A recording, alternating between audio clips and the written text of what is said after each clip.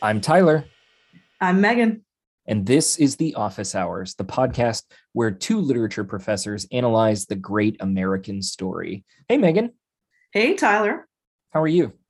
I'm feeling pretty good about today's episode because I feel like it's going to be a perfect storm for you of gender stuff and class stuff and office meets the warehouse. Oh, So yeah. Oh, that's yeah. that's where I'm at emotionally right now. You How about you? texted me. I think you texted me this morning or last night, and you were like, this is going to be an epic one. And I was like, oh, I wonder what Megan's talking about. And then I was like watching it this morning to prep, and I was like, oh shit, like this is going to be a two-parter. Maybe Yeah, it's such a dense episode with social meaning, but there's yeah. a lot going on. This time I was pasting lots of the dialogue into my notes, and that put me at 4 pages of notes. So Oh my god. I'm gonna need to try and like tamp it down.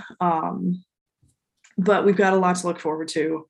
Before that, though, I do have a big segment for revisions and regrets. Oh, interesting. Okay, So, what do you got?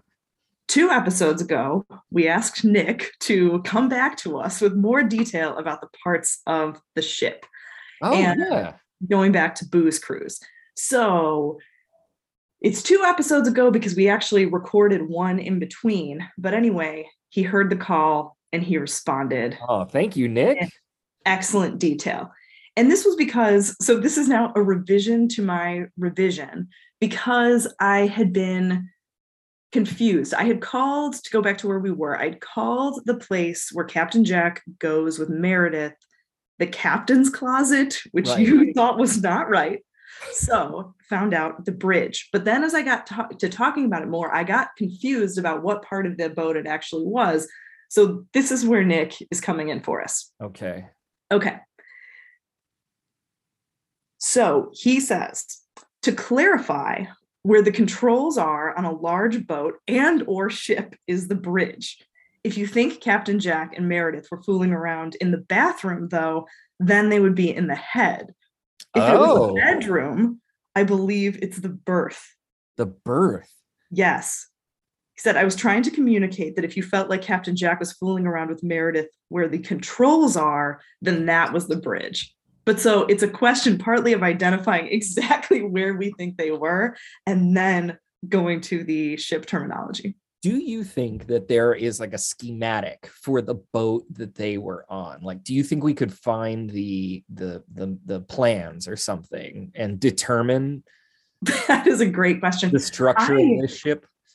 I bet we could because I bet someone, not us, a different person, could Yeah. identify based on watching exactly what model of boat it is. And then we can look up the layouts of those boats. Now, what would be okay? So a berth would be the captain's like special sleeping place, or would that be the name of any sleeping place? Do you know what I mean? Nick, we're coming back to you. Every Like time we get into this, I feel like we just end up with additional I have questions. more questions. Yeah, but I think also he didn't specify that it's a captain's bedroom. I think he just said if it was a bedroom, a I bed. believe it's a berth. Okay.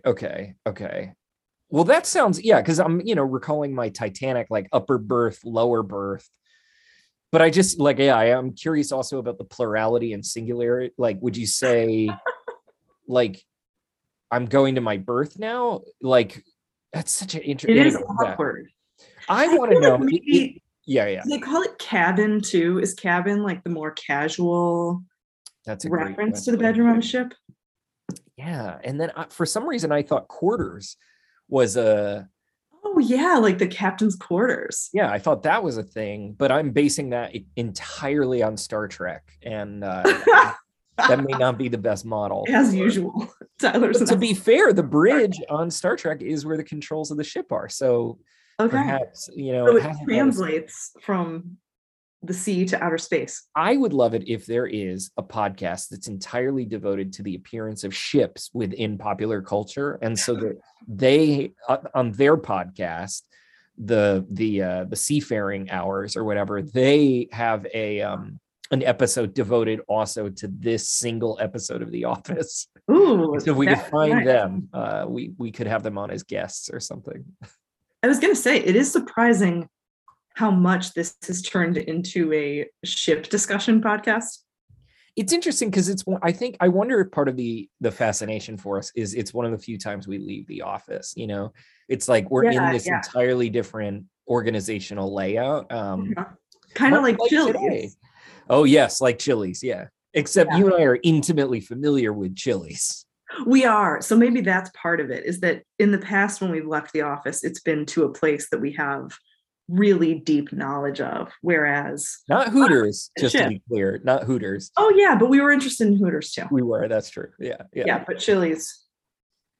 We have yet to, I really do think we need to like go to Chili's in honor of the podcast. And definitely. Anyway, I have no revisions and regrets, but I do have like I just want to, you know, like spill a little tea for the listeners so they can know how it works. Frequently after an episode, Megan and I will text, or after recording an episode, we'll text each other like, that was good, that was fun, or something. Or, you know, did I say anything like crazy, etc. that I'm going to regret later? And usually it's a little bit of both. But after that last episode, we were texting like, oh my God, I can't believe now I love that episode. Like it was so much fun to talk about it. And you can hear it in the process of the episode, at least for me, my appreciation growing. The minute Megan brings up like Freud, I'm like, oh, what? And suddenly now there's new layers. And anyway, so I guess my only regret is that I didn't love that episode as much as I came to, but then I wouldn't have gone on a journey with our listeners. So yeah, so that was good. Yeah, we definitely talked ourselves into liking that more than we thought we were going to. But this episode was already a home run for me. I think this is top tier Office.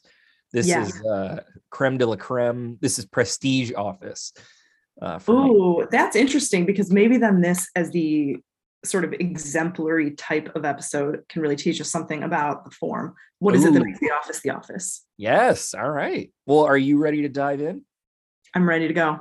All right. Well, this episode, number 15, Boys and Girls. Jan's Women in the Workplace seminar prompts Michael to host a parallel meeting with the guys. Pam eyes an internship.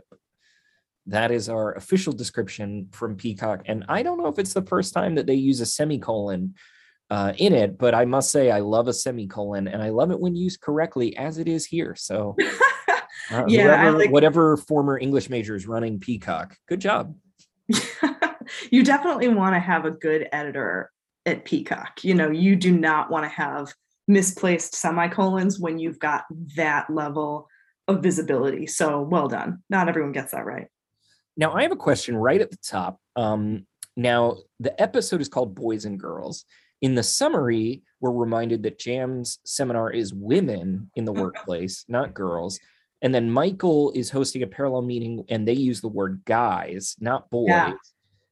I don't actually remember very much whether there's a ton of like waffling around the word play, like of gender, like do we go between boys and girls or guys or something like that in the episode?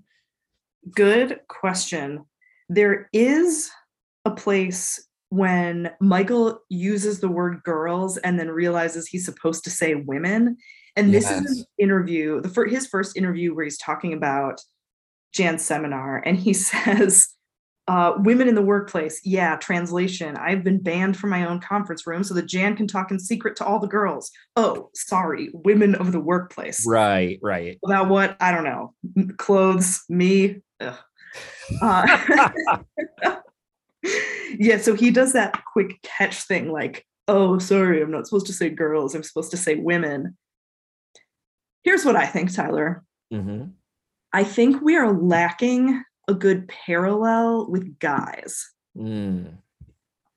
Because sometimes, I don't know, sometimes women, it's just too formal or too adult. I feel like I find myself thinking of the term women as always being for people who are older than me. Yeah. even though I've definitely aged into a place where woman is the appropriate word for my peers. But I wish we could bring back gals.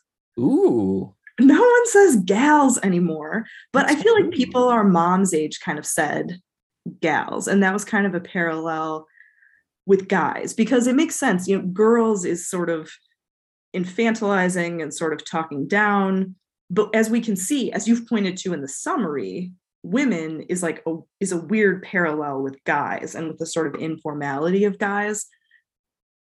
So I that's love that because the other day I was thinking about this, or I was like, okay, because I definitely have a bad habit, or just a habit, I'm not sure if it's bad, of saying you guys. It's like, me too. I'm from the East Coast. It's a Philly, staple for sure.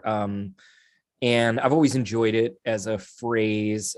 I've tried y'all and you all, and that doesn't feel right in my mouth. But I am well aware, that guys is like gendered, even though I don't necessarily feel like my invocation of it is intended to perpetuate Yes. it's sort of masculinity or whatever. So, but I was thinking about this and I was like, okay, well, what's the like gendered opposite of guys? And for some reason I kept thinking of Guys and Dolls, the music. Oh yeah. And I was like, well, I don't want to say dolls, like, but I was picturing like 1920s or whatever. And so it's interesting then gals didn't even like come into my mind as an option. Yeah. But you're so right. That's not even in use as an alternative. I hear people use ladies. Yeah, and And ladies is certainly, too yeah, it's like too intensely gendered. So I think actually my ultimate thing is really just to take the gender out of guys. I think guys is a great gender neutral. Not everyone agrees with that. I understand that. Yeah, But sure. I definitely apply guys. Like I'll walk into a class that I'm teaching, even in a case when it's been a class of all women or almost, and say, hey guys, I realize I shouldn't do that.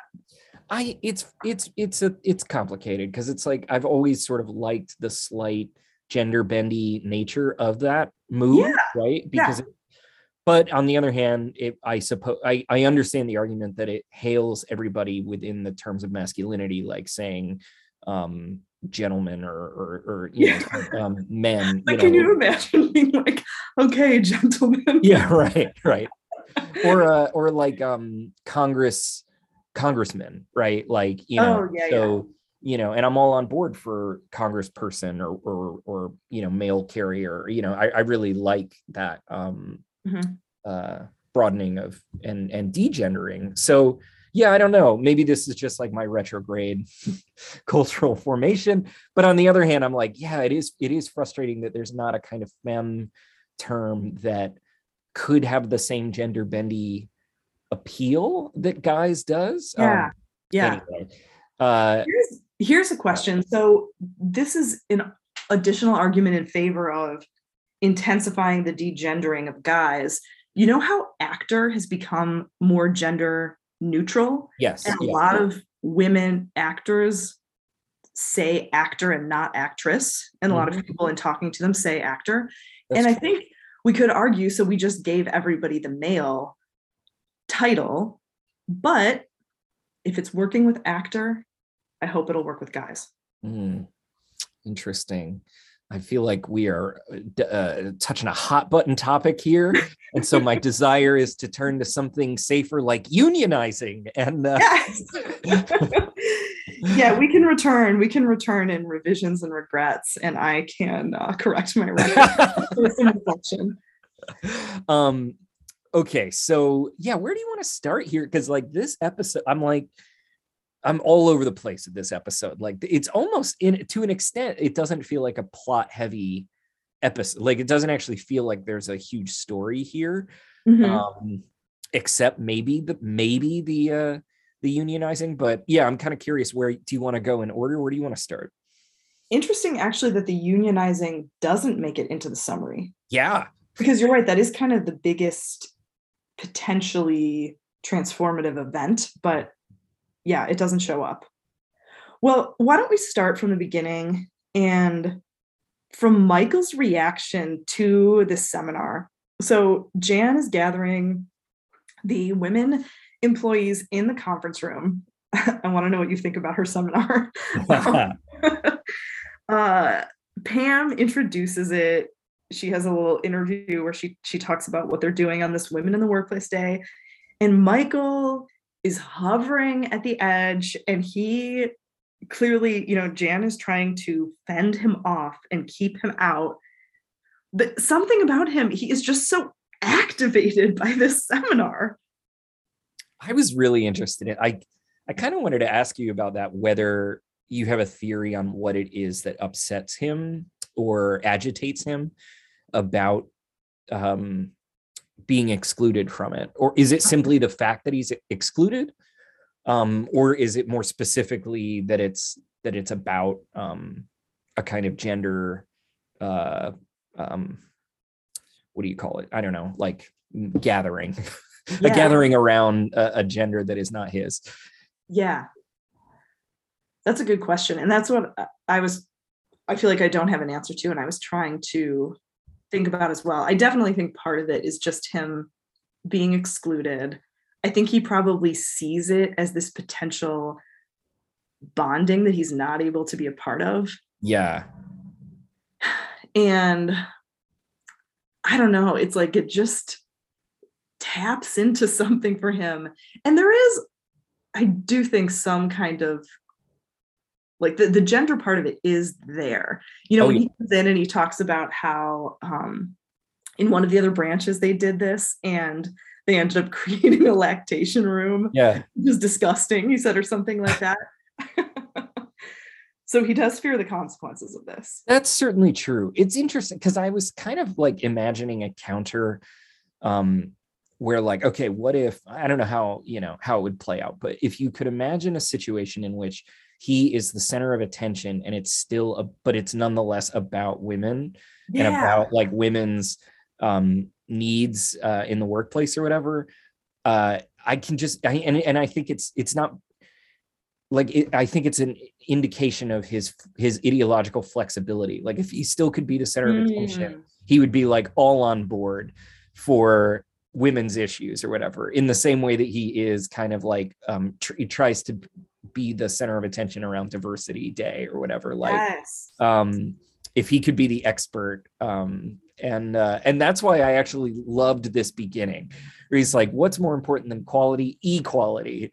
Now, studies show that today's woman, the Ally McBeal woman, as I call her, is at a crossroads. Michael, no, just you've come a long way, baby. And like, so this desire to, like, he wants to give a kind of, he wants to be the gender expert, right? Like he wants to be. He does. So I don't know. I was just kind of thinking about that because that's a little different than like you can imagine the Todd Packer response here would be a true, genuine misogyny born out of like a belief that women aren't not equal and that they are inferior. And so it wouldn't just be that he's not like a part of the meeting, but also that he wouldn't want to be. In a way. I don't know. I don't have a point about it. Just like, I was just like, it's just interesting that Michael's, I don't know, a reactionary, but without much purpose. Yes, that's such a good distinction. And you use the word his flexibility, his ideological flexibility, which I think is right on, because I think he would love to be I think Michael is aggressively pro women's rights if he is able to lead the meeting. Yeah. So there's the kind of irony of Michael, I suppose, is that he does have to be at the helm of that ship, if you will. But he comes in too with such a speech. Like he speaks the language of the seminar. Yes. Kind of like the hero in diversity. Sorry, I'm losing that title. In the Diversity Day episode, that HERO, it's standing for things. His twist on what's better than quality, equality. He's got a whole pitch already. I also love how he says who I call the Ally McBeal woman, how he's giving a title to this category of today's woman. Yes. Brilliant, Michael. Did you ever watch Ally McBeal by any I chance? did not. I was hoping that you did. Oh, I did. I watched a lot of I thought you would have. I don't know what that implies, but I watched a lot of it, and I think it was because my mom watched it. It was like it was what was on, or I don't know, but I remember enjoying it. I don't really remember much about it, but it did have this, like I don't like I remember they all peed in the same bathroom. Like there was a gender neutral or whatever bathroom or something like that. I remember that was like a key gathering space in the narrative. They're like lawyers. I don't remember. I wish I had like done some research for the kind of discourse that was around the show, like whether or not, because he must be invoking a kind of like cultural discourse that said, oh, Ally McBeal represents some kind of new iteration of femininity or something, in the way that like Murphy Brown once did in maybe the 80s. Is it too that it is a woman in the workplace drama? Yeah. Or it's kind of a comedy drama, right? I looked it up. This is based on my 3 minutes of research, but it was described it as something like, she's got this lawyer job, but she's trying to balance it or handle her life in work and in love, or yes kind of can she have it all? Can she have it all? Yes. And if I recall, like there's a whole thing with her wanting a baby, like there's a dancing CGI baby. I think that was, anyway, I'm going to revision and regret the hell out of this next time. But it is really interesting that he invokes it kind of in the, I guess, like corporate media speak of gender politics. It's like, there's not much like history of feminism or gender or oppression or anything like that. It's these kind of buzzwords. And so that's interesting, because I really was fascinated by the admission of Jan that she's like, yeah, part of the reason I'm here is to basically cultivate talent, for corporate. So it's not really the, it's not about building like gendered solidarity in the workplace necessarily. I mean, maybe, but that's a great point. Yeah, she doesn't find anyone though. You don't think Pam has a shot with the... Until she finds Pam, I guess, because in that interview, I think it's before she has discovered that Pam has a dream that is fitting of the kind of thing that she can get behind. That's true. So, okay, so we've talked Michael's response. Let's talk about Dwight's response. And then we can get into the conference room and the seminar itself. So Dwight, they're like sitting outside, and Dwight is talking to Jim, watching them in the conference room, and he's saying them all in there together, if they stay in there too long, they're going to get on the same cycle, wreak havoc on the plumbing.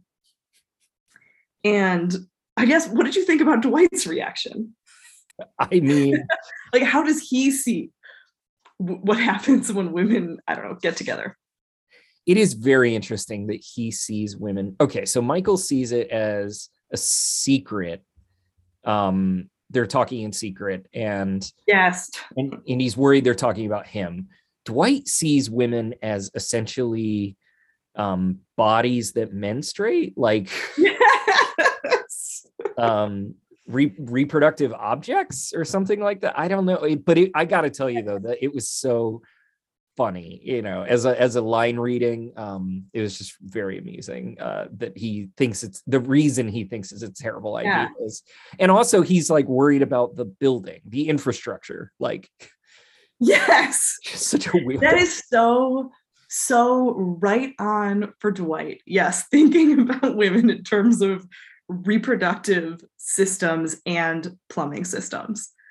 So I also looked up, I was like, what is the origin of that idea about, women living together and getting on the same period cycle? So I found some information from the Cleveland Clinic that I would share. So it says that this stems from a 1971 study published in Nature. and it's called the menstrual synchronization myth, also called the McClintock effect. So it's from that 1971 study, which suggests that pheromones or other factors can influence and shift periods for women who live together. So the study was at Wellesley College. It had 135 students, but the results of that have been long questioned, and it's not legit. It says that while a few studies had similar findings, many who duplicated Martha McClintock's study think there were methodological errors as well as statistical errors in the analysis. Throughout the decades, numerous studies have been debunking this myth over and over, including a 2006 human nature study that showed that menstrual cycles don't align reliably after a year of living together. So it is from a scientific study, but not one that was good. So I just thought that was interesting where it came from, that it wasn't just a kind of popular cultural myth, that it was a science myth. I remember, I don't know what it was that sparked me down the path of reading about that as well, not too long ago. Like, I was in a group of people and somebody brought that up and we were like, that can't be true. Is that true? And then I remember reading some of that.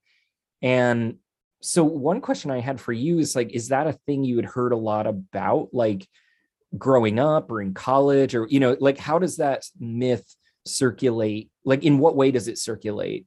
Oh, that's a good question. In women. I definitely had heard that before. And I don't remember very specifically the context of where it was, but it's definitely one of those things I feel like that you sort of hear occasionally.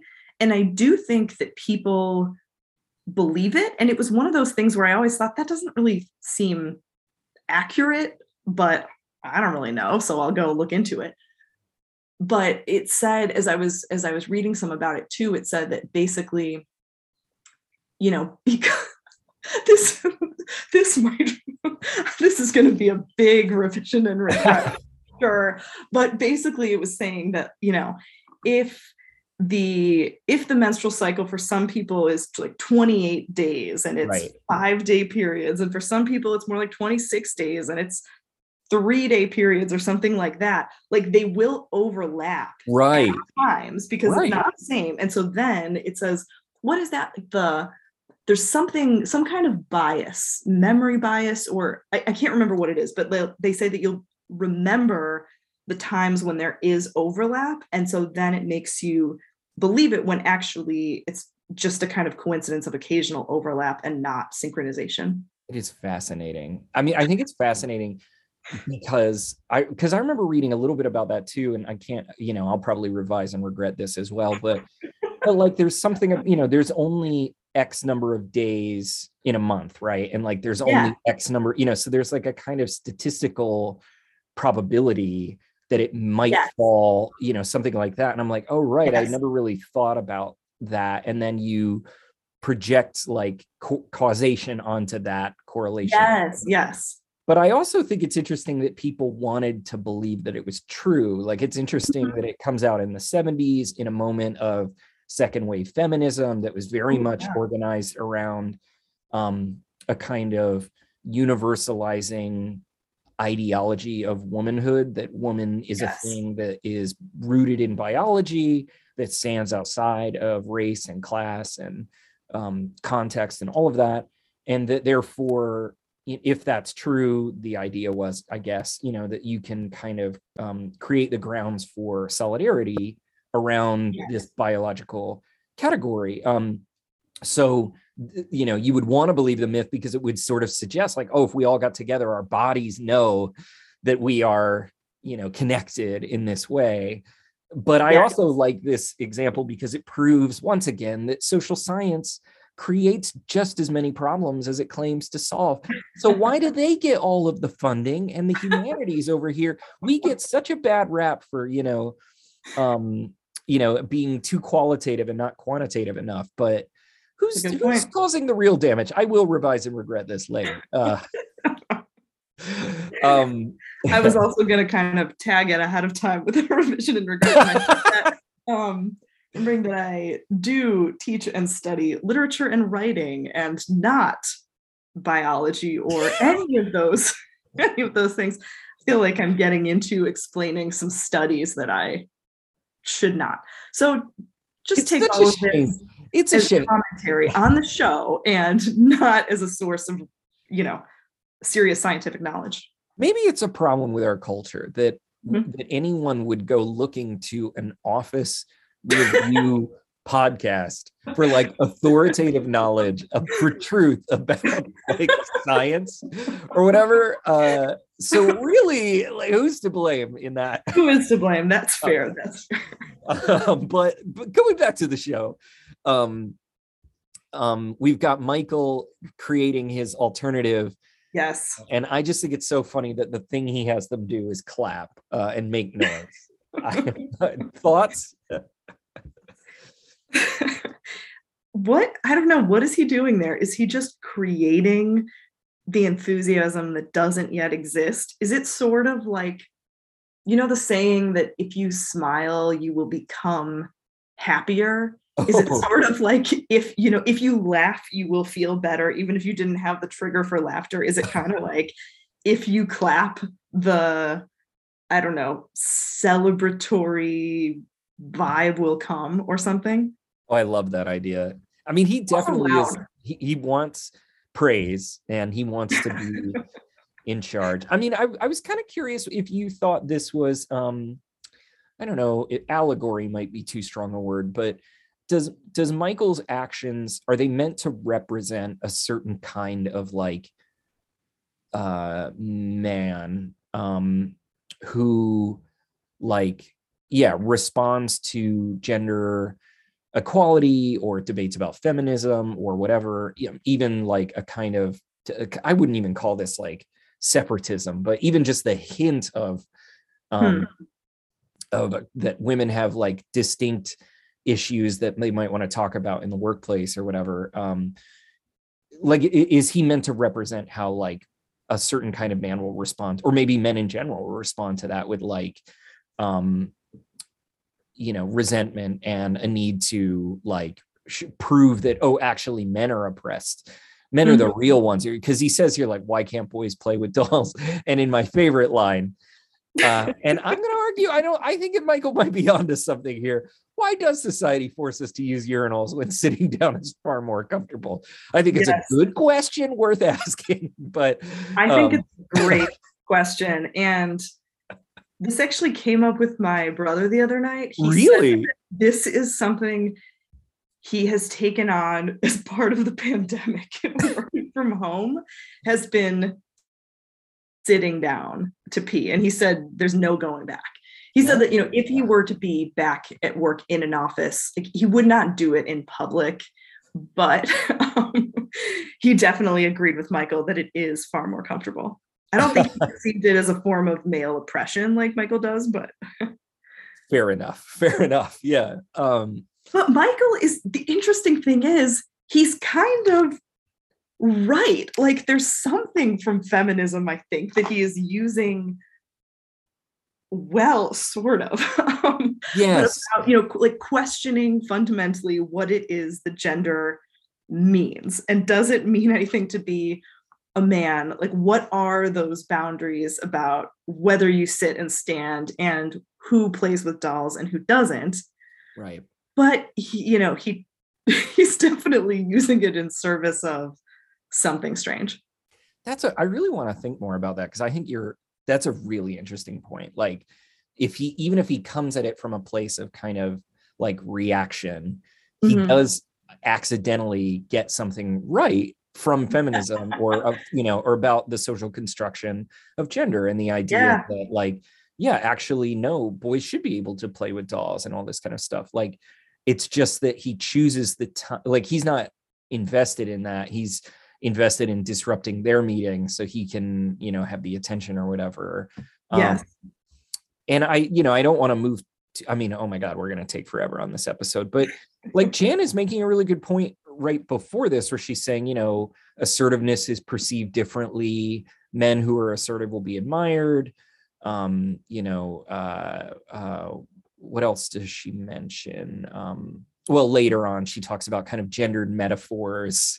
I mean, it is like, uh, and it's interesting. Like she is layering in some feminist points about like Yes. how the assumed masculinity of the and patriarchy assumes a certain kind of masculinity and privileges it in workspaces, and it would be Mm-hmm. important to disrupt it. Although nobody in the office seems that committed to disrupting any of it. Yeah, you're so right. And actually, she and Michael, I feel like, are sort of parallel in that way where they're both making some good points. And I think, like, for example, the way that assertiveness is perceived and interpreted for men and women, I think that's actually a really interesting thing and an important thing. But for some reason, when Jan talks about it, it just becomes so miserable. I don't know what it is. And maybe it's the way that it all becomes. I guess we could talk about what Jan's feminism is, and it might be Right. the way that it's all toward this kind of corporate feminism that is about understanding those issues of assertiveness and understanding the sports metaphors so that women can lean in, to use the phrase, and advance within the corporate world, so that she can get other women too who could advance within that system. But yeah, for both of them, I'm like, you're saying some right things, but there's just something about it that leaves me Yeah, it's not even like liberal feminism, which would sort of argue we need to assimilate to this existing structures and then we can change them from within or something, right? It's like neoliberal feminism, which is basically like we should assimilate, we can do them just as well as men can do. And so we'll just learn how to play the game without any kind of like questioning of how those norms connect to other norms like class or race, or even the idea that we might want to like change those norms. Yeah. Uh, and but of course, as you're suggesting, like to do any of that would mean having to rethink the relationship between gender norms and profit, which of course like is not going to happen in the workplace. I don't know. It'd be, I don't know. Well, yeah, we'll definitely get to that with the unionizing. But part of the reason it's kind of gross is Jan, like, then she looks to Pam and is like, be the secretary. Like, there's no reflectiveness on her part about the gender norms and assumptions already in the room. And then she's so annoyed at their desires for, Yes. like, I was kind of curious how you interpreted that. Like, she seems really irritated at their yearnings for like a nice house or whatever. Yeah, Or get that married. I wanted to talk about that. Let me see. I put some of that dialogue somewhere. So in their discussion of their goals, Meredith says, in 5 years, I'd like to be 5 years sober. And Jan says, that's an excellent goal. Meredith, 4.5. First, I really enjoy it how Meredith revises that down. She doesn't want to make that change right away. But then Kelly says, I'll tell you one thing. I am not going to be one of those women schlepping her kids around in a minivan. And that's where Jan kind of gets excited. She's like, great, But then she learns more. Kelly says, I want an SUV with 3 rows of seats.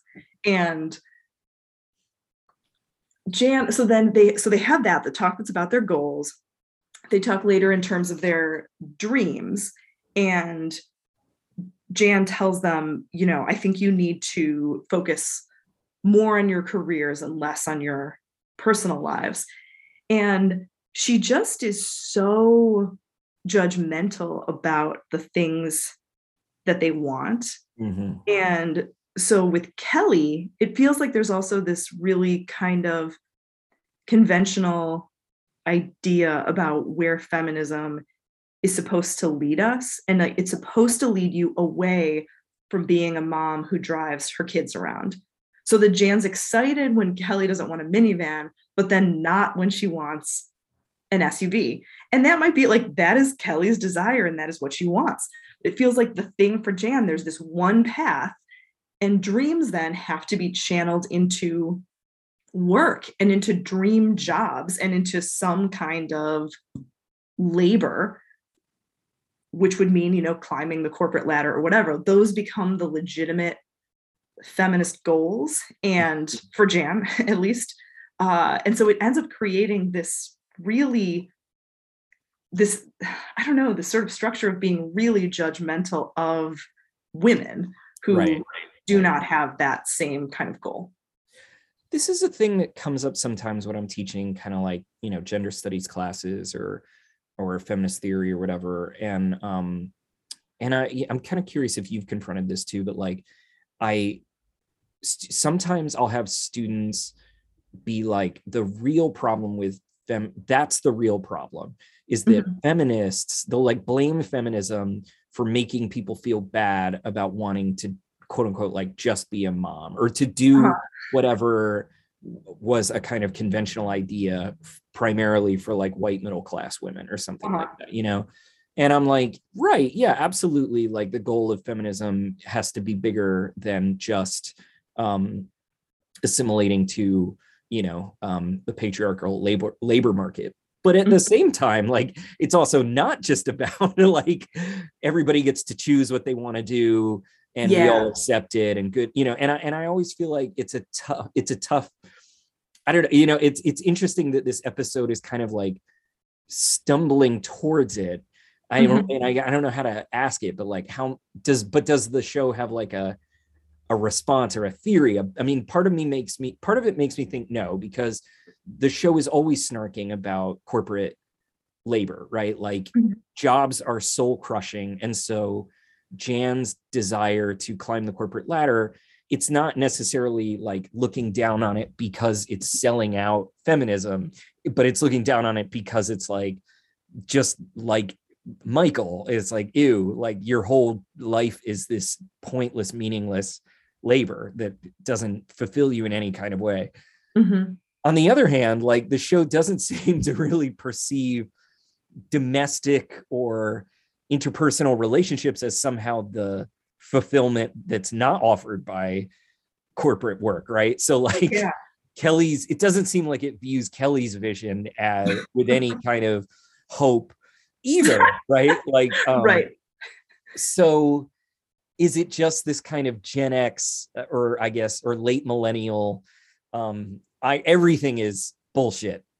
You know what I mean? Like is there really a politics there? You're right, because it does not seem to posit Kelly's desire for an SUV as being the answer. And even Pam, who says, I want a husband who I love, Roy, and we know that Roy is disappointing. We at the same time so if that is her dream, if she has a more relationship-based dream rather than the corporate dream. So we see if Jan tests out the feminist dream of labor, Kelly points out, she asks, how can someone so beautiful be so sad? Yes. And so I think that she really picks up on something in Jan, even as she's trying to sort of harass isn't the right word, but she's like needling Jan about the Michael situation.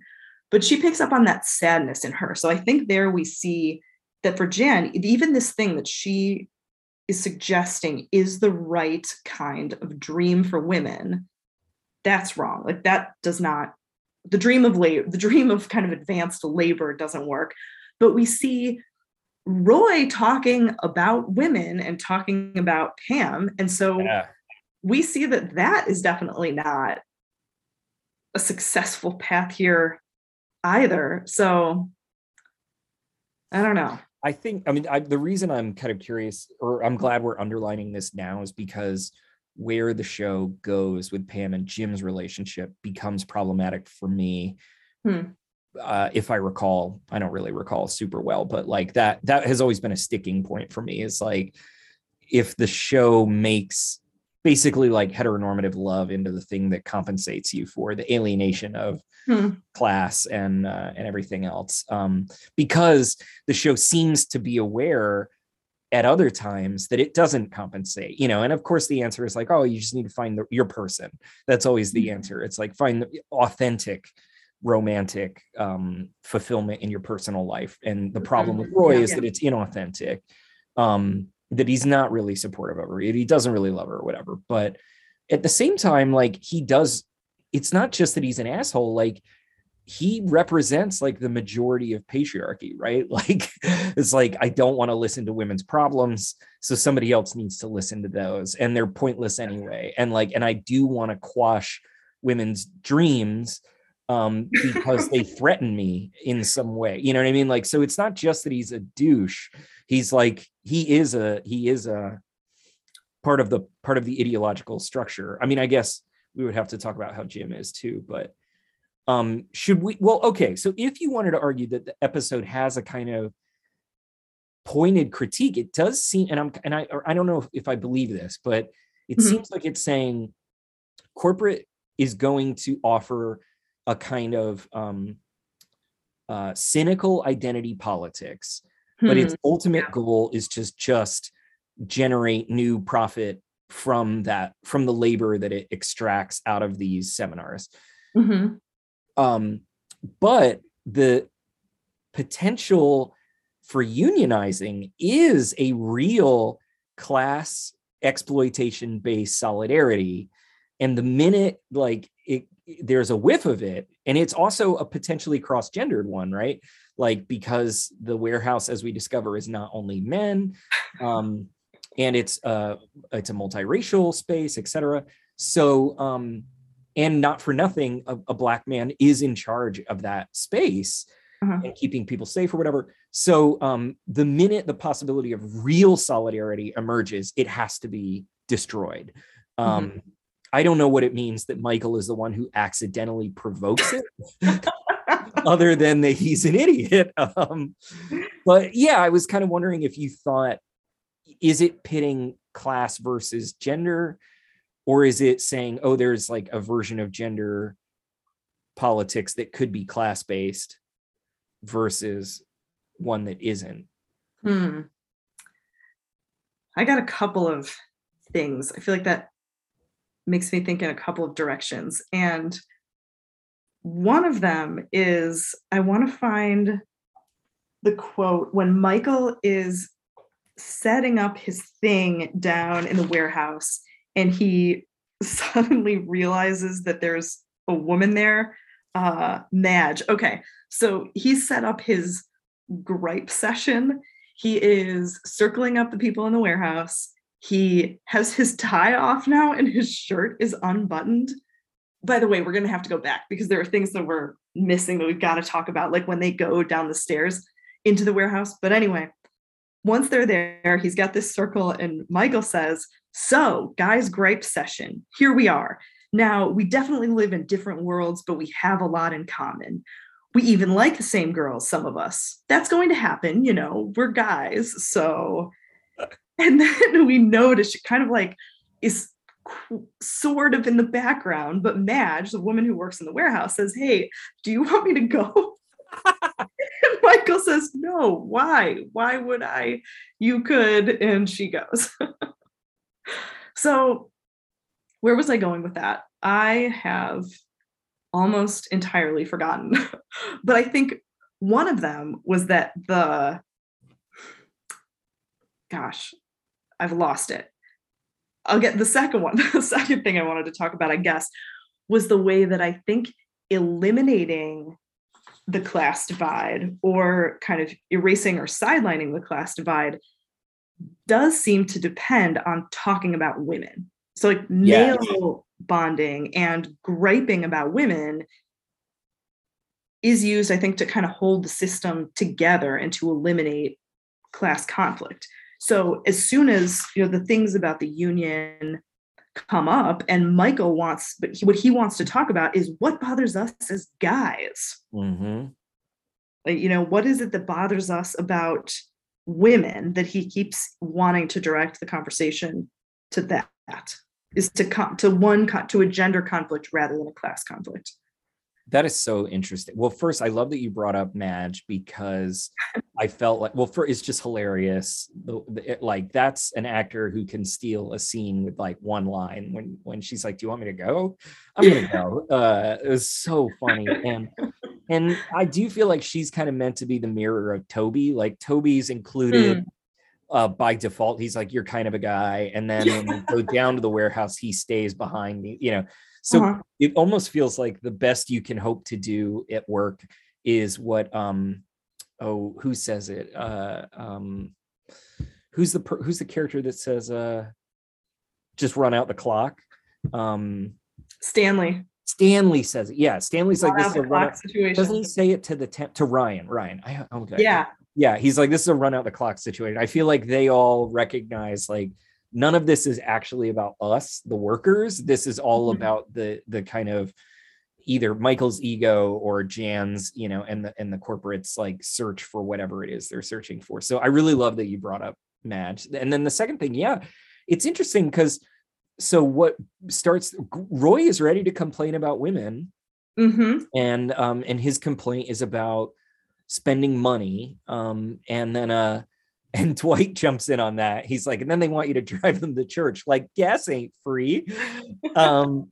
But all of this too is like I can imagine, right? Like a radical feminist, especially being like, yeah, the problem here is like not like women. It's the structure of patriarchy and class relations that support this idea that, men are supposed to pay for things, because it's a system that assumes heterosexuality, and then it assumes a version of heterosexuality where there is like economic inequality because men are supposed to be providers and women are supposed to be provided for, or whatever, blah blah blah blah blah, right? So it's like they're blaming women for that, but they didn't design the system.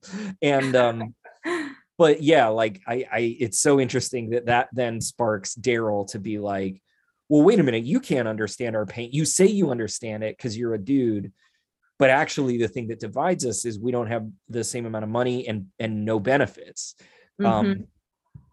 By the way, I love that this is happening with Michael's unbuttoned shirt. Now, how do we feel about Steve Carell's chest hair? Because I have to tell you, it was at this point when my Carell orientation, I was awoken to it. I really was like, oh, what? Yeah, I have a real thing for like a hairy chest. I have always, not only do I wish I had chest hair like Michael does in that scene, but like I have always been drawn to men who have it, and I'm curious where you land on the hairiness.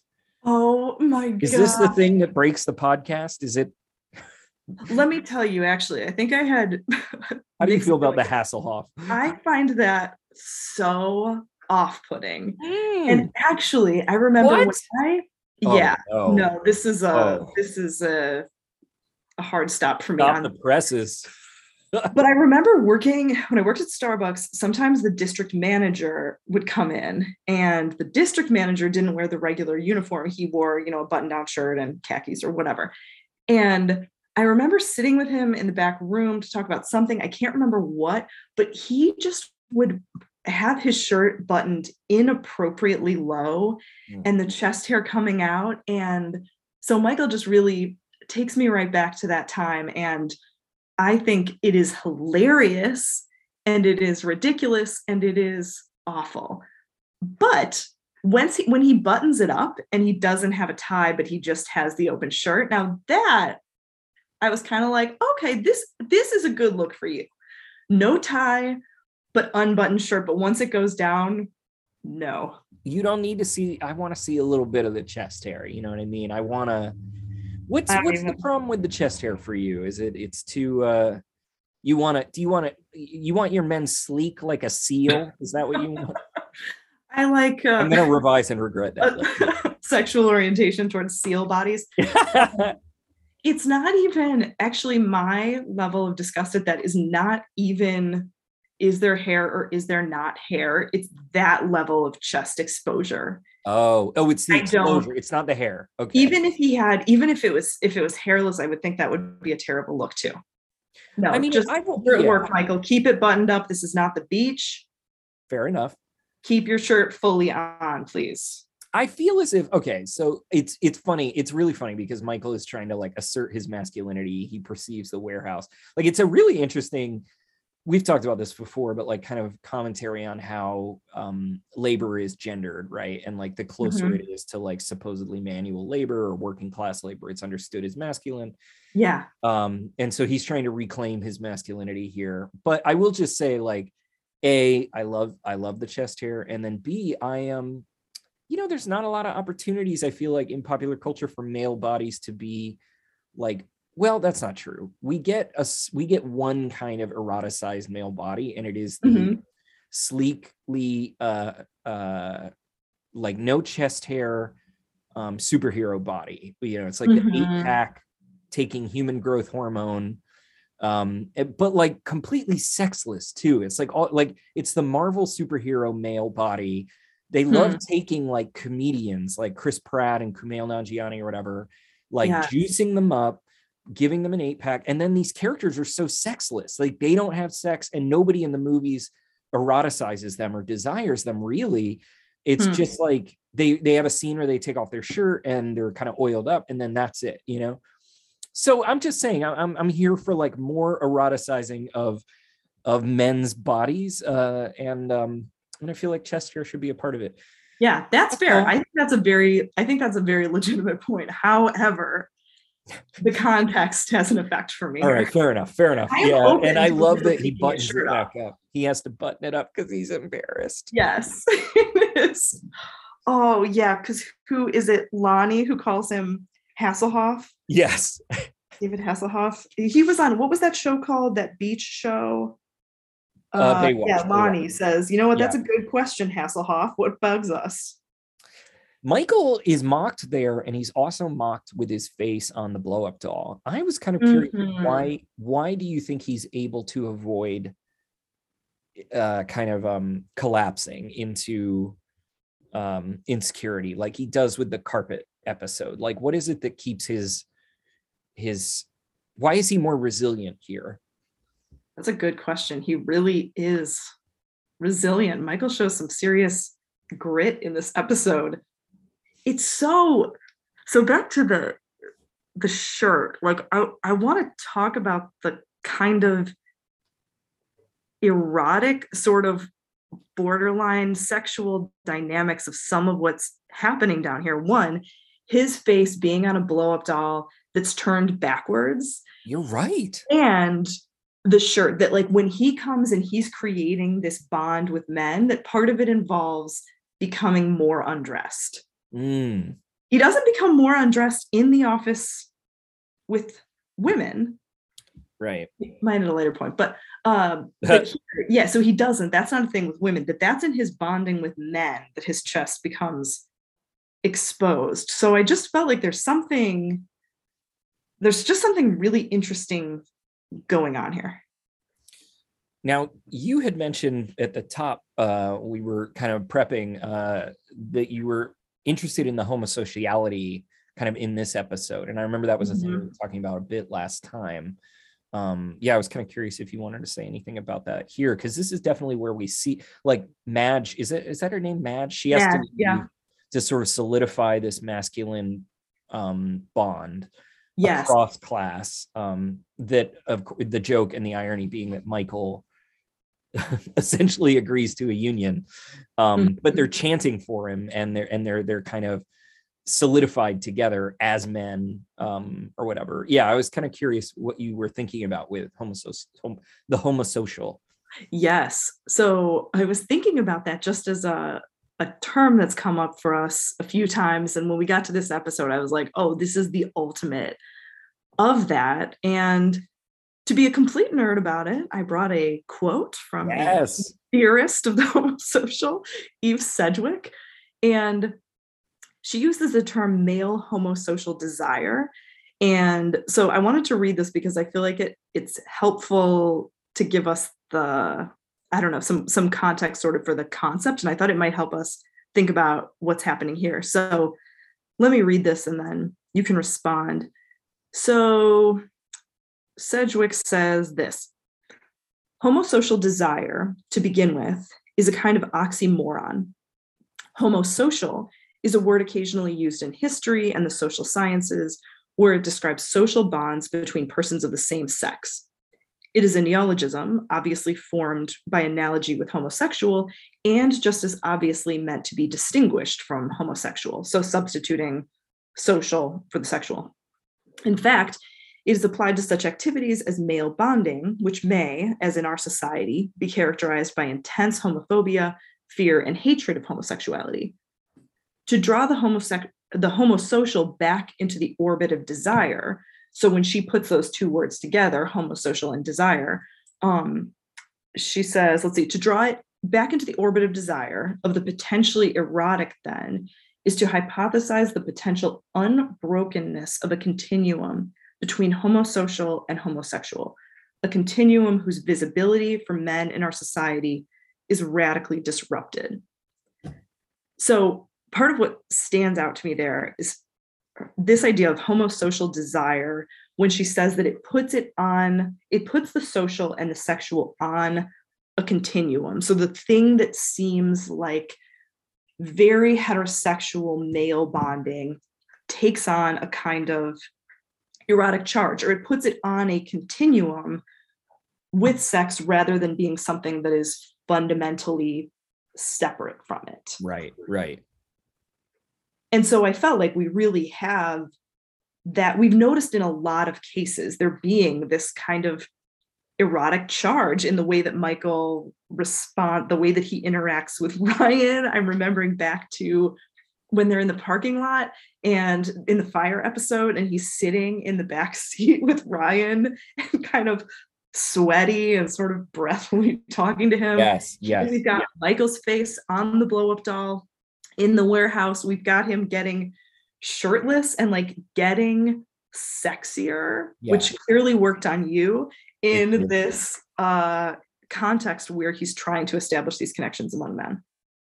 I mean, it's such a helpful point that you're bringing up, because it explains, when Daryl tries to say, like, let's form the union, Michael says, the problem is the chicks, and you got to blame them.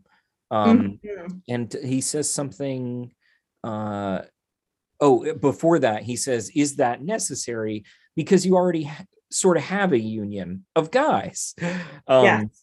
And I think that a union of guys would be a great way to think about this, the homosocial bonds that he's trying a union of guys assert and to assimilate into. And then the idea that to solidify it, you need to blame something else or oppose it to something else. And so in Michael's case, it's the chicks, quote unquote. But in everyday context, right, it's often like saying no homo, or or punishing, any kind of potential femininity that could be read as homosexuality. Like, I think the reason I've always thought Sedgwick's like point is so useful, to see that, like, oh no, actually there's like a continuum between, we could call it a queer continuum between homosexual and homosocial, that there's like erotics between them, is that helps explain why homosocial spaces have to be so rigidly policing to keep out the homosexual. It's like, because what's so dangerous? Like, what would be so dangerous if you have, as you always have, gay people in homosocial spaces? Well, suddenly the butt slapping and the nudity and the whatever, the charge that was always there becomes revealed for the eroticism that it is, and erotic in the sense that forging some kind of corporeal affective bonds. And I don't know. I mean, I don't know. It would be interesting to see how a show today would deal with that, because I feel that masculinity has tried to adapt in some ways to include more capacity to say I love you in male friendships, and more, we see shows sort of having homosocial spaces with gay people in them. On the other hand, I also feel like masculinity's gotten much worse and more toxic. So it would be interesting to see how this story would be told now. I don't know. So the language, right? Like the language in this whole conversation is so strongly heteronormative that it has to assume that the thing to complain about is women. And meanwhile, we have learned that Oscar is gay, or Oscar Right. is at least lives with a man, Right. has a Yeah, relationship that with a man. doesn't even come up here. Like that, and the other characters don't know. So Right. that can't come up. But you're Right. like you're saying though, it also on another level, it can't come up. Like that Right. needs to not be one of the sexualities that is there in that space. And there's another moment too when Michael is kind of feminized when let's see, Daryl says, so it really bothers me. This is when Michael's asking what bothers us as guys, and Daryl is talking about his priority being safety. So Daryl says, it really bothers me when someone comes in here speeding around on a lift, playing with it like it's a toy. It kind of gets under my skin. And Michael says, okay, yeah, shh. And then Daryl says, don't shush me. And Michael tries to kind of put it off. But then Roy says, Pam shushes me. It drives me crazy. And so it turns into this conversation about like women shushing Yeah. men. And so I feel like Michael was also sort of put in that kind of feminine killjoy sort of Yes. role in some way. The show is okay, whether or not the show has a politics or not, whether or not it's commenting or critiquing or acknowledging, but whatever, it does understand that like there is a perception in contemporary culture that power is actually feminine, not masculine. And like Jan is empowered. She is the most powerful character in this episode. Like she comes down, I love when she's like, I'm good at public speaking. And then we see her be really good at public speaking. She squashes. Oh, you're right. I didn't think about that. everything. Yeah. And then when Michael like tries to assert power, he's perceived as a castrating woman, like a woman who shushes men. And I don't know, like it would be really interesting to bring up the Hillary Clinton of it all. It's like so interesting to me, like in a misogynistic culture, people attribute all this power to women, even though they are systemically denied or like, denied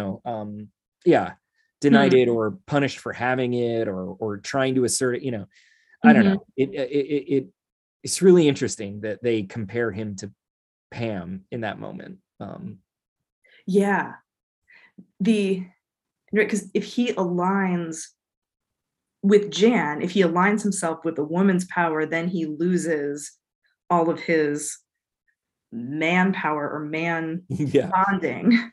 But the way that they in the warehouse also kind of claim some power over Michael is by putting his face on a blow-up doll, and is by like in that kind of, there's like a sort of, it's playful and it's funny and it's a joke, but also there's a sort of sexual power threat there. Yeah, right.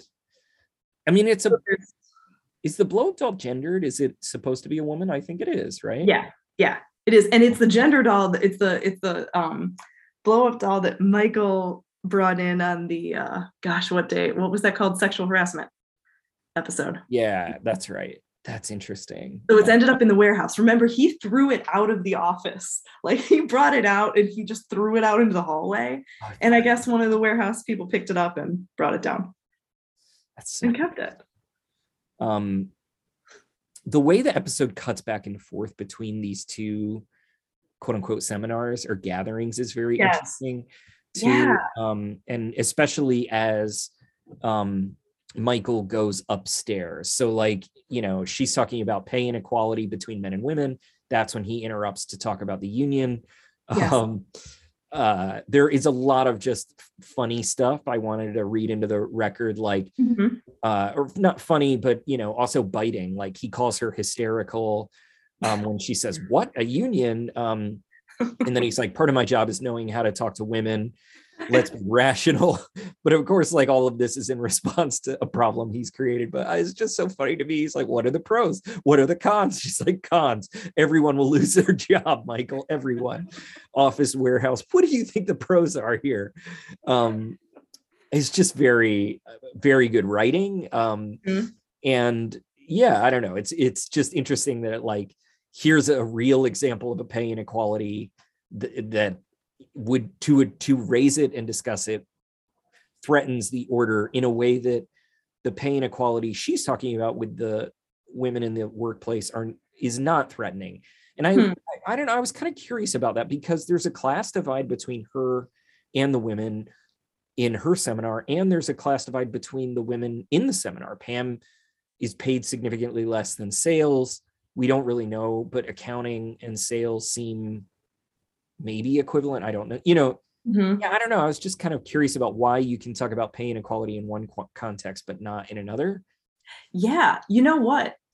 So with Michael down in the warehouse, the gender gripes are supposed to kind of eliminate the class conflict. And I'm wondering if in Jan's seminar too, the idea of the gender bonding kind of neutralizes the class threat there as well, because it kind of puts them all in it together. Yeah. Women. So Jan may get paid less than men who are in comparable corporate positions. Right. But all women as women are supposed to be fighting for Jan to get equitable pay with those people. Right. Rather than thinking about the fact that how far apart is the gap between Pam and Jan? But we don't end up thinking about that if we can sort of distribute that idea of the inequality being with men and not between each other. It's really interesting. In a way, this episode is about like how capitalism or the capitalist workspace is like really good at fraying any potential solidarity that would become the grounds for demanding either different working conditions or different wages, right? Like, because even in the context of the women's seminar, Angela, what does she say? Doesn't she say something like, I'm doing great. I'm not gaining anything from this seminar. It's an interesting phrase. I'm not gaining anything from this seminar, right? So it's like all in terms of profit, but whatever. I'm a professional woman, the head of accounting. I'm in the healthiest relationship of my life. I just think it's insulting that Jan thinks we need this. And apparently from her outfit, Jan aspires to be a whore. So of course we have Angela's, kind of religious and just bourgeois judgments. And it's funny also because it's pointing out the silliness of and kind of simplicity of Jan's advice. Dress for the job you want, not the job you have, as if that'll solve structural or, other gaps. Because doesn't she say we have equality of options, but obstacles to them or something like that? I can't remember. Yeah, something like that. Yeah, we might have the same options, but getting there. Yeah, same options, but different set of obstacles, right? And it's like, so if that were even true, dressing differently isn't necessarily going to change that situation. But Angela is a really good example of like, even like you can't have solidarity here. And they're not all coming from the same social position or the same orientations to gender norms, right? Like, because Angela is super conservative around what femininity is and is supposed to be. Like, she's ready to be the handmaiden to patriarchy. I think totally. Yeah. So you pointed out Angela's language, that she says she's not gaining anything, which brings our attention to what it is that she's expecting, or what is each person's expectation for what they would get out of a seminar like this. And it reminded me of Phyllis, because Phyllis is excited about it, but she just kind of says, I just love girl talk. Like, so she's not looking to profit from it or to gain something that's really useful necessarily. She is looking for that bonding among women, it seems like. But I don't know. I was wondering if it seems like, what is it that the show ends up saying about gender? Do women have anything in common? And do men have anything in common? Because Phyllis loves girl talk. So Phyllis kind of has the mindset that, if we get together with a group of women, that we do have some kind of special bond, and it enables particular kinds of conversations to happen. Pam, meanwhile, is asking, or is saying, I don't know if I have anything in common with these women. The person I can probably relate to most in the office is, and she doesn't answer it, but then it cuts down to the warehouse and someone is saying Jim's name. Mm. So I don't know. Does it seem to suggest that women do have, that there is a gendered connection, like women have something in common, men have something in common, or does it not in the way we see these groups actually play out? That's a really good question. I don't know. I do feel as if maybe my argument would be that the show sees all kinds of possibility in the workspace in general for like um potentially interesting social dynamics to emerge. Um, but there are like fundamental constraints on those possibilities going anywhere. And those constraints might be because work in the United States is soul crushing and pointless. Again, they're just selling paper in a dying industry. Or because to let those social relations go in any directions that aren't for profit, it'll be shut down or something. I don't know. Like I feel like the show's ultimate politics is to point out how like fruitless and stupid everything can be, but that requires a recognition that actually no, there is something potential here. And so actually I'm so glad you brought up Phyllis, because I think Phyllis is a really good example of that. Like Jan is trying to talk about how women don't often experience like confidence, and like there should be a space for them to say, try to articulate what you're good at. Okay, I'm going to start. I'm good at public speaking, right? And Phyllis says, I'm good at computer stuff, email, spreadsheets. And Angela like immediately undermines her. Really? Yeah. And it's crushing. Phyllis's performance is really good. I don't know. I thought I wasn't going to be asked that. No, okay, stop. Go on. Jan says, Angela, I've seen some of your spreadsheets. And Phyllis like, really? I thought they were pretty, right? And then Pam is like, I don't know how I fit in with these women here or with Jan. I mean, we get along great, fine. I guess the person I have the most in common with is Jim, right? And like, I don't know. There's something there to me about like Pam doesn't see Pam, like Jim, is our character to kind of roll our eyes at how everybody is, I don't know, stupid or whatever. But like in that moment, Phyllis really is speaking up for herself. And I do think we're meant to be like, oh, fuck, like Angela, shut up. Like Angela, you suck.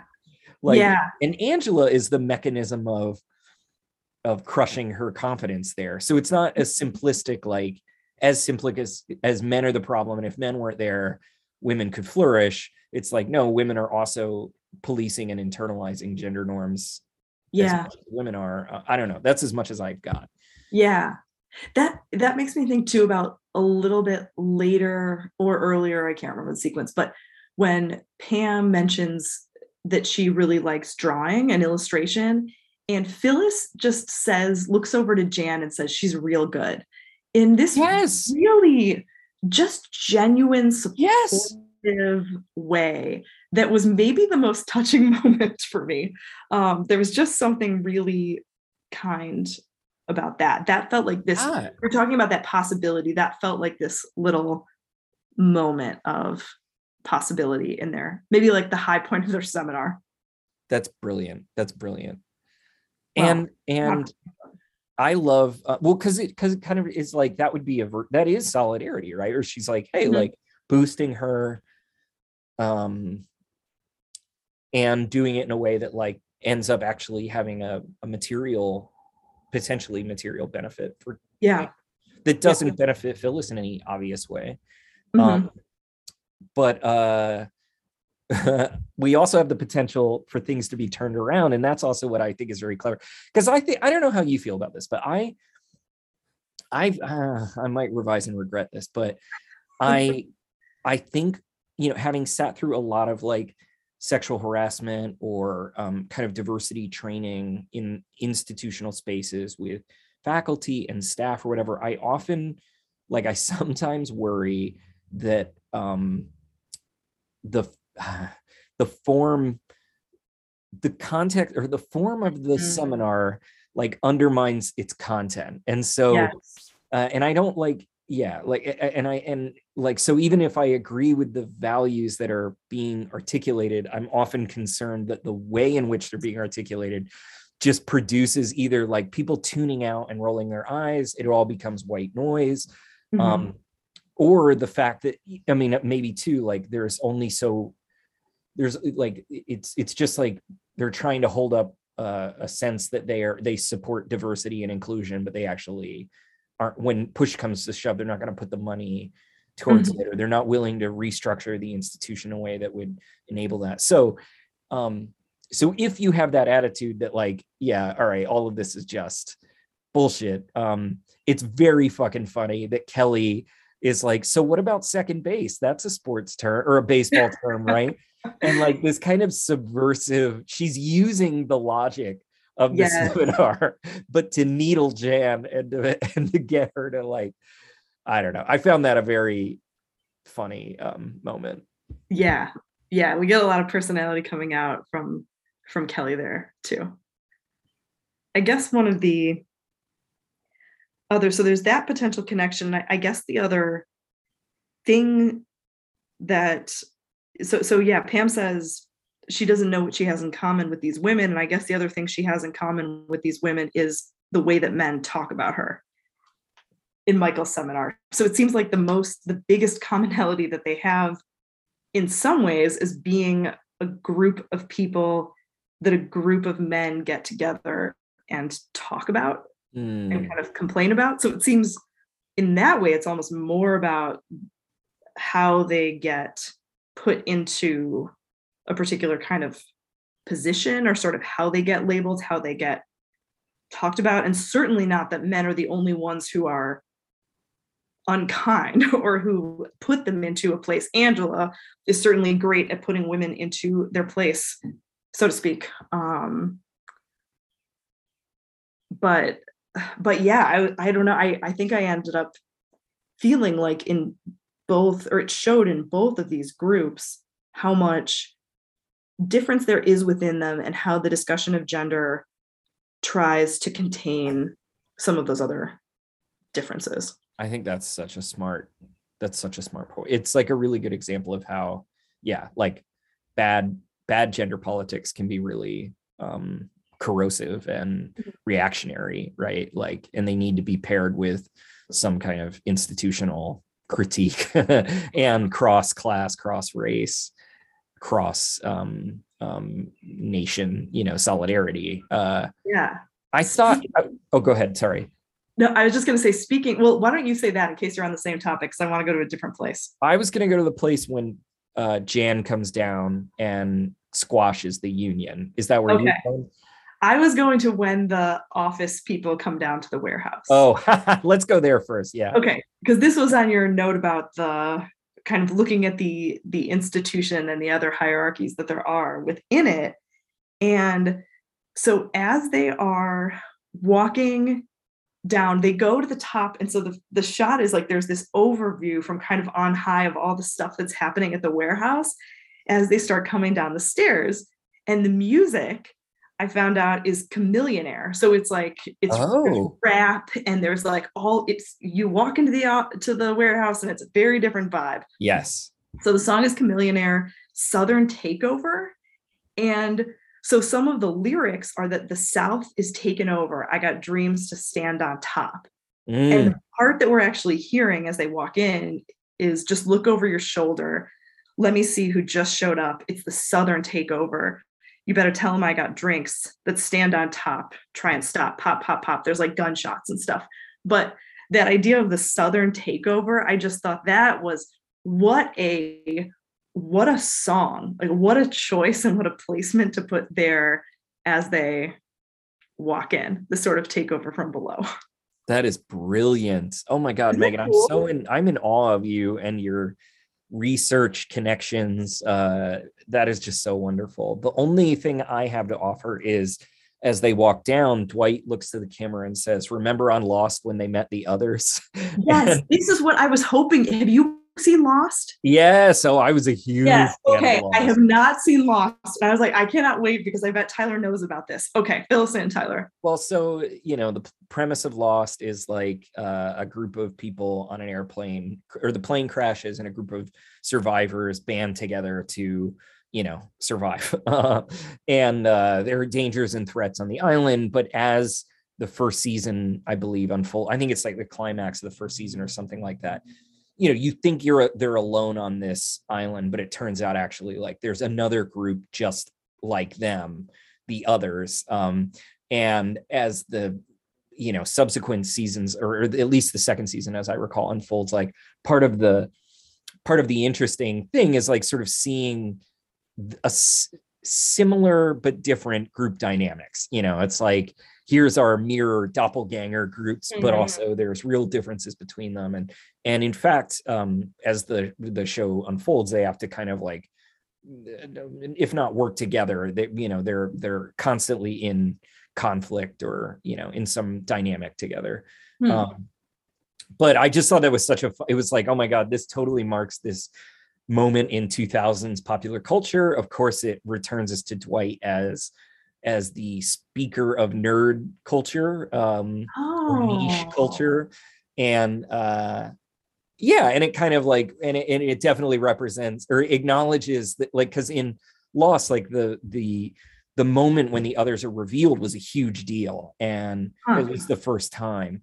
And it was this kind of like revelation that the world is bigger than we've seen so far narratively. And so I felt like that was also, I mean, like, we've been to the warehouse before, but this was this kind of like all of them going down and sort of, exploration of their space. Yeah, I don't know. Yeah.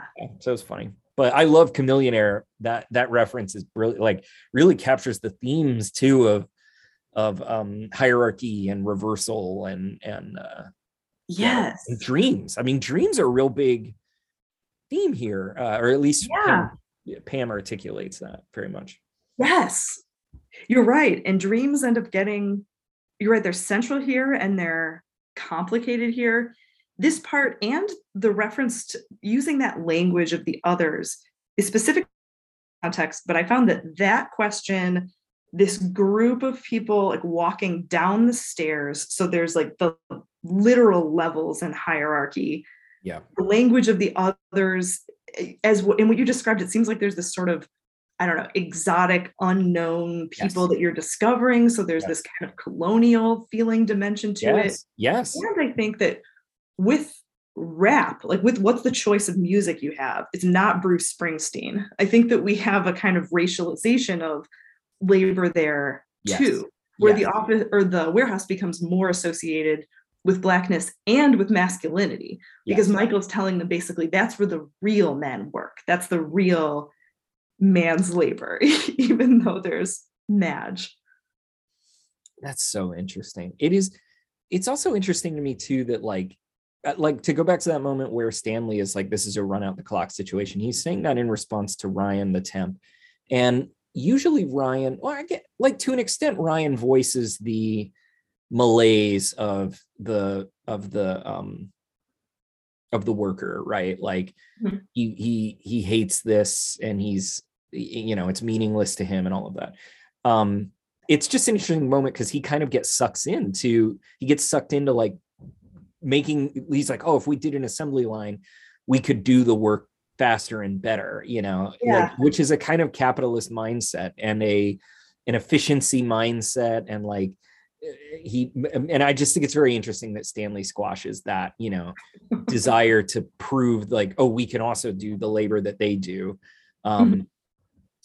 Yeah. And of course, we haven't even talked at all about the great comedy of Michael knocking everything over.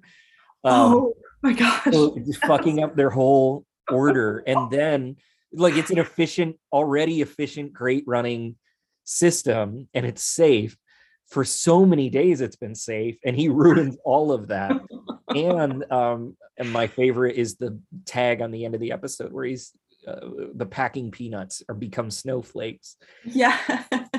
And I will say, it's like, that's, Michael wants to create wonder and pleasure. That is part of his what makes him charming, and also Yeah. he does it in completely inappropriate and counterproductive ways, Oh and that's my what gosh, makes him that's so so smart. It is about creating pleasure and wonder. You're right, and great cost. yeah, like if only he could redirect that energy. Yes.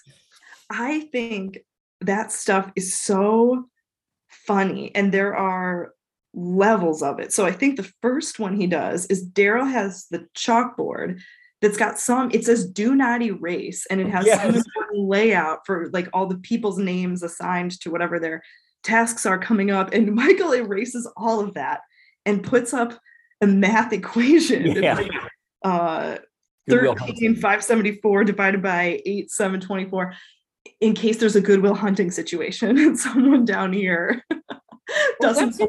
interesting. I hadn't realized the analogy. I know the Goodwill Hunting thing, but I hadn't realized his point is in case one of the laborers is good enough to like basically be promoted upstairs, right? Like, because Yes. that's the plot of Goodwill Hunting, is going from Yeah. working class to white Because he's collar. a janitor, right? And Yeah. he answers this math problem Holy that shit. even I think the professors can't solve. It's Yes. like some unsolved math thing. Of course, anyone can, either do the long division or take out a calculator and find out that it is 1.5559. But so it's funny because it's an example where he's using a reference, and he's also just kind of fundamentally not even understanding what the Goodwill Hunting principle is. It can't just be a doable math problem. Right, right, right, right. But Which is also, funny. I was just gonna say it, like it's the same thing Jan is doing, right? Like she's looking for special Yes. exceptional workers, not liberation or whatever. And then Yeah. similarly, it is the plot of Goodwill Hunting that like the homosocial relationships are in tension with the heterosexual relationships, and the heterosexual relationship is classed. So Goodwill Hunting falls in love with Minnie Driver, or Will Hunting does, and then Mhm. man, it's so stupid. His last name is Hunting. Oh my god. But anyway, That is his last um, name. Yeah. It is very. ugh, um, I remember really liking this movie. But Yeah. anyway, he basically like skips town, leaves working class Boston to follow his dreams, both her and white collar work. And Hmm. that's the plot of Jim saying to Pam, like, are you just going to be a secretary forever? Yeah. You need to take a chance on something. That's the whole thing that like Ben Affleck and is saying to Matt Damon in that movie. Like, you have to take a Whoa. chance. And which proves Tyler. that the real love story of Goodwill Hunting is between Matt Damon and Ben Affleck, as we all know. But also, yeah, like this episode might be smarter than I thought it was. Oh my gosh. Tyler, does this intersection of Ben Affleck and Jim make you love Jim more? Have I You told love you? Ben Affleck, right? Have I mentioned that on the podcast? Am I out about that? Yes, you're out about that. All right. Okay. Okay. Yeah. All right. Because I feel a lot of shame. I feel less shame about my bisexuality than I do about my desire for Ben Affleck. Like, Really, would you feel better if it was for Matt Damon? oh no. Have I talked about my hatred of Matt Damon? Matt Damon has made me question my queerness. I'm like, maybe I'm not attracted to men because I'm so unattracted to Matt Damon. You have a Uh, complicated relationship to those two, but so I does the do. association, I might just like brunettes. That might be it. does the Affleckness of Jim in that, are you just going to be a secretary your whole life? Or are you going to pursue your dream? Does that build your attraction to Jim? Because it felt like you were going to go towards saying that was not such a good Jim moment. Well, the interest, no, I do think it's a good Jim moment in the context of like, Jim, but Mhm. the difference is that Ben Affleck is a working class guy. He knows that saying to Matt Damon, go follow your dream, means that their friendship will be over. Mm. Not because it has to be, but because in heterosexual romance narratives, you can't have friends once you're with a woman. You're a man. But the difference is that Jim is basically saying, climb up to my class. Like, he's saying, leave Mm. behind the working class Oh. and come join me in middle class bourgeoisie, right? Like, because she is aligned with Roy. Roy would be the Ben Affleck in the situation, class Oh, wise. But wow. so I think there's an interesting inversion there. Hmm. Of course, there's also the gendered inversion. He's saying to a woman, follow your dreams, follow your career dreams. Yeah. And to do so would be to like mean losing her potentially, right? Like leaving town, going to corporate, so there is something very romantic and selfless about that, unless what he really means that when he says take a chance is take a chance on me.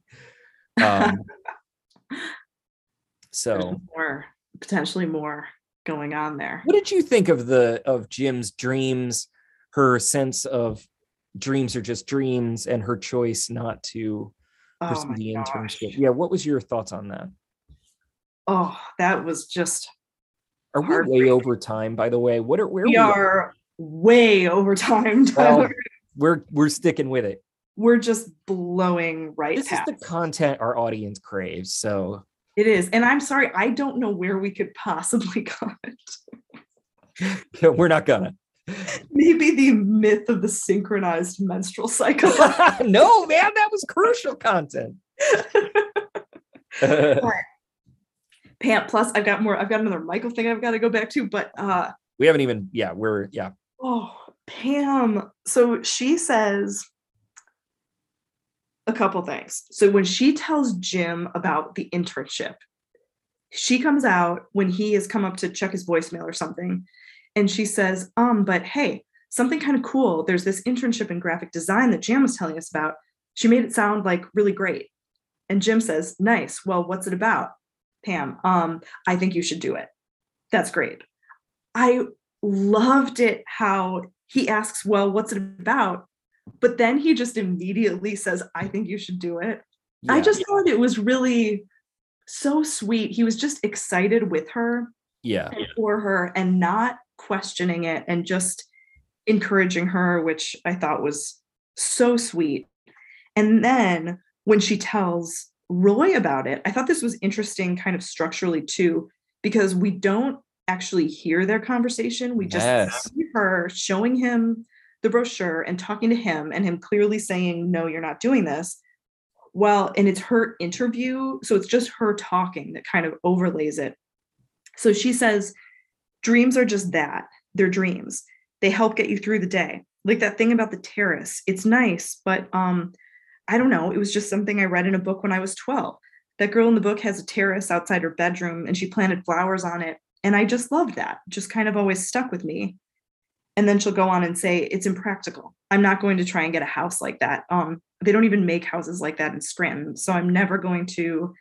And then it cuts off and she starts to sort of tear up and just puts her hand over her face. Just, I don't know. I just found it crushing. So sad. I thought the acting was so good. It was really moving. And I thought really powerful seeing the juxtaposition too between Jim and Roy in what they say to her and then also how they make her feel. I think, I mean, I had not thought about this. I think you're so smart. The fact that we don't hear what Roy says is so decisive in kind of aligning us with Jim. It would be very interesting if we heard what Roy said, like, and if it was like, we're how can we afford this? Like, I don't, like, I don't know, or whatever, or like, we're saving up for the wedding and like, I just don't see how this is going to work. Is it practical or whatever? I'm not like justifying his point of view, but like by not getting it, it doesn't matter in some sense. Yeah. But to be fair, as you're saying, like the point is less about what the dream is and the fact that Jim affirms it because he doesn't even hear what it is, right? Really. So yeah, I really love it. I also, I mean, of course I was moved by this. I found it very, sweet and or bittersweet, I should say. And I think it's kind of interesting how the show is like, I do think the Office Space, like, okay, so Michael everybody responds to the soul crushing nature of American capitalism in different ways, right? Stanley plays crosswords and runs out the clock. Jim does pranks. Like Dwight wholeheartedly embraces it and wants to be at the top of it, you know. Mm-hmm. um and uh and so and Michael, he turns it into his family. Like he personalizes everything, Yeah. right? So Yeah. that's how he manages the alienation of it or whatever. Like Pam doesn't, she just kind of is cruising along. She's incredibly passive. And Mhm. so it is, I kind of like that narratively she is standing in for the ways in which lots of us find ourselves in jobs where we're just kind of going along and we're like, okay, well, you know, yeah, I dreamed of doing something else, but this is where I'm at. And, you know, the benefits are fine and it's good enough. But, you know, to take a risk would be, I don't know, you potentially there, you know, you can lose, right? Or something can go wrong Mhm. or whatever. I mean, I do think the episode is not as, I mean, this is the ways in which the show is both insightful and then symptomatic of capitalism. Like it really frames it as you have to invest in yourself. You have to Mhm. go out on your own, you know, go out on your own, work on the weekends so that you can get that next job or whatever. But at the same time, it also frames it as less alienated labor, right? It's like she would be using the artistic skills that satisfy her. On the other hand, it's not being an artist, right? It's like, oh, I could be a graphic designer. But Yeah. on the other hand, she could get those skills and then leave Dunder Mifflin. I don't know. This is the problem of capitalism, right? It's like Mhm. you can't, you always have to sell your labor in a way that is marketable. So Yeah. how else do you escape? Anyway, maybe I found it bittersweet for that reason too. Mm-hmm. Right. It feels like she, in contrast to some of the others, hasn't quite figured out what her strategy is, or she doesn't have a strategy for coping in the same way. Because I feel like you really are clearly articulated. Stanley's strategy is run out the clock. Michael's strategy is make a family. Jim's strategy is do pranks. She doesn't seem to have that kind of pinned down. And so then she can get excited about this possibility, but she also can be dissuaded really quickly as soon as Roy doesn't support it. I was wondering what you made of near the end. Well, of course, we get the very amusing pizza, the great equalizer. Love that. But when they're eating pizza, he says, sometimes Jan can be such a bitch. They say, yeah. And he says, hey, watch it, watch it. We have a relationship. I was just kind Mm-hmm. of curious what how you interpreted that moment. Yeah.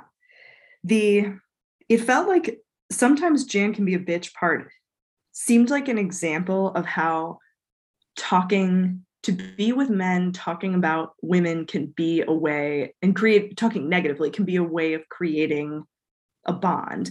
And maybe it doesn't have to be women specifically. I mean, bitch is a gendered term, but it could be just that it's in opposition to corporate or in opposition to the authority, like having some other to talk badly about and criticize and distance yourself from, because they're kind of agreeing with him. I feel like in that moment, he's got the pizza, people are liking the pizza. He confirms that Black people do indeed like pizza, which he had asked the pizza delivery person when he got concerned that maybe it wasn't the great equalizer, maybe he didn't know.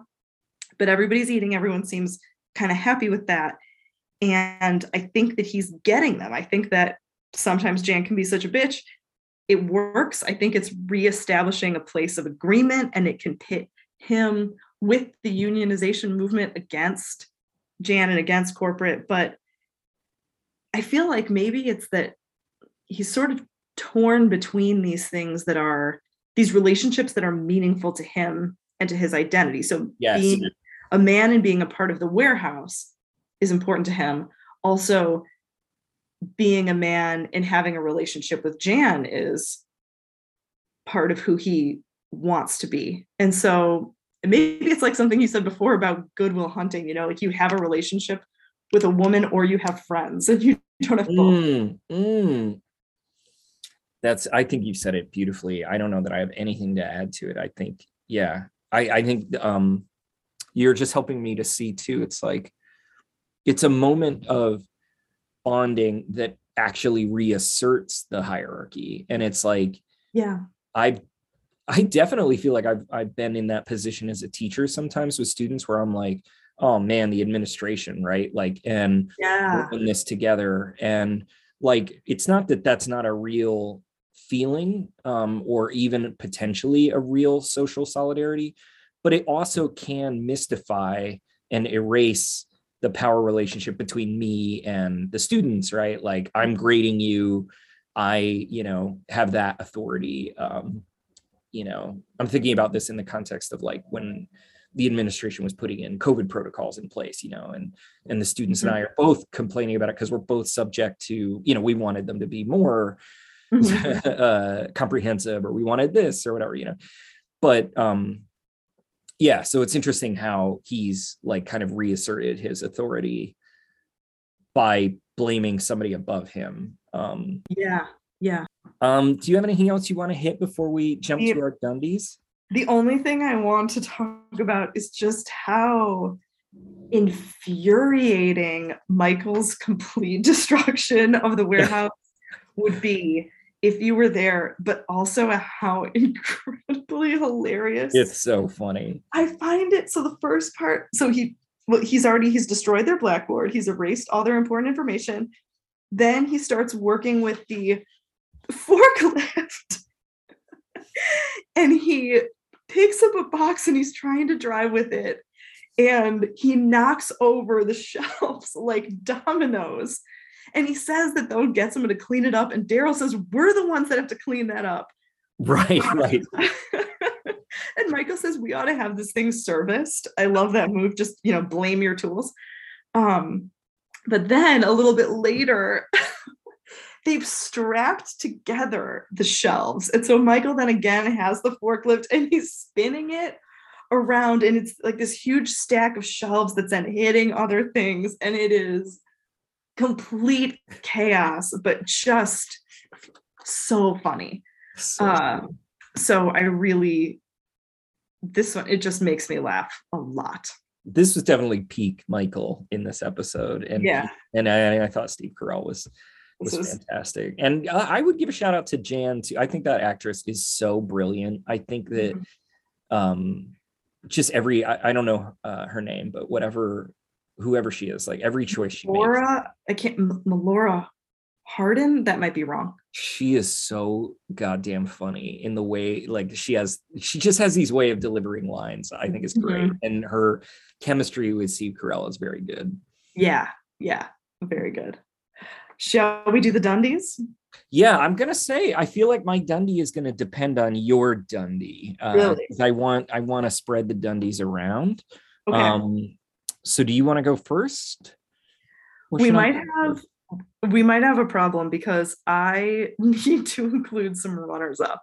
Oh, okay. There were a lot of people I considered for this. One, I wanted to give to Phyllis the Positive Attitude Award because I felt like she was great in this episode. I thought her love of girl talk, her kindness to Pam, when she says to Jan about her divorce, that must have been really hard. She's just seems very sincere, and to give her a space to where she could say something real and talk about something real. So I liked that a lot. So she was a consideration. Kevin, I thought about giving it to Kevin for the way that he protected Jim. That was very funny. Oh my God. He tells Jim, Roy probably heard about you liking Pam, and so watch out. But he tells him, I've lost my quote in my pages of notes here, but he basically tells him, I'll be here, like I'll look out for you, but try not to get into anything. And then when Roy and Jim talk, he's kind of there in the background waiting, hoping that he doesn't have to fight, and he's very relieved when it breaks up and it's fine, but he's ready to do it. So I thought that was strong for Kevin. I thought Daryl was excellent in this episode. We've talked about him some, but a couple things to highlight. His sad face. Daryl is very good at very sad faces. So when Michael is dumping the packet, the peanuts like snow on him, and it just shows his face again, when Dwight is doing the snow angel, Yes. Daryl's face, great. But ultimately, Who is left? I want to give this award to someone who has what is one of my favorite lines of all time in The Office. One thing I like to say a lot. And this goes to Lonnie, also known as Sea Monster, when he says this is after Michael has knocked down all of the stuff, and Daryl has said, I think it's after Daryl says, we're the ones who got to clean that up. And Lonnie just says, damn it, Michael, in this way that is so expressive and I think so well captures the frustration. So the damn it, Michael award goes to Lonnie. Brilliant. I did not see that coming. You took us on a journey. I loved every minute of it. And I'm glad also that you took us on that journey because you covered the two people that I was going to give my Dundie to. And so I'm really torn, but I was really, so maybe I can give a dual Dundie. Yeah, I'm giving a dual Dundie. Okay. The Solidarity Award to Phyllis and to Daryl. I just thought it was really, I had not really seen how Phyllis is as kind of crucial to presenting a counterweight to all of the other ideas or ways of doing gender in at least in the upstairs part of the episode, until you really unfolded some of that. And I was like, oh my God, like that's really interesting. And it really solidifies Phyllis's character for me as kind of to some extent selfless and empathetic. And even if she's also insecure and anxious, which, as you know, that's like our bread and butter. Like, I love an anxious person. So, but on the other hand, Daryl, I mean, the quickness with which he kind of takes, there is a reading of this episode in which he is manipulating Michael the whole time to achieve his desired goal of starting a union. And so I feel like he is clever and built in building and manipulating solidarity with Michael, and very quickly kind of turning it towards an end that would actually be better for everybody, not just himself. And he sends Roy off to get like the dock workers union card. And yes, Jan's threats squash it, but I don't know, maybe hopefully there could be a union in the office. We'll see. Anyway, I thought that was I was proud of him, and I was proud of the show also for acknowledging the existence of the possibility that there could be a union, that it would benefit people, and that corporate will go to even closing the branch to stop that possibility. Which, by the way, like one of our Starbucks in town this past week just closed the week after the workers voted to unionize. So this episode felt like, very relevant to me in its threat. So here's to you, Phyllis and Daryl and Lonnie. Yes, we had such fantastic Dundie winners this week, I think. Next episode, I should say, Valentine's Day episode. We've got another holiday episode coming for you, Tyler. I love a holiday episode. I'm hoping, based on the title, I'm hoping that we're going to get some Jim Pam drama. That'll be my hope. I don't know. And maybe, I don't know. I'm trying to imagine how Michael might respond. Maybe he'll be real jealous or something on Valentine's Day. I don't know. We've got things to look forward to. Listeners, if you've made it this far, thank you for listening. Thank you so much. Bye. Bye.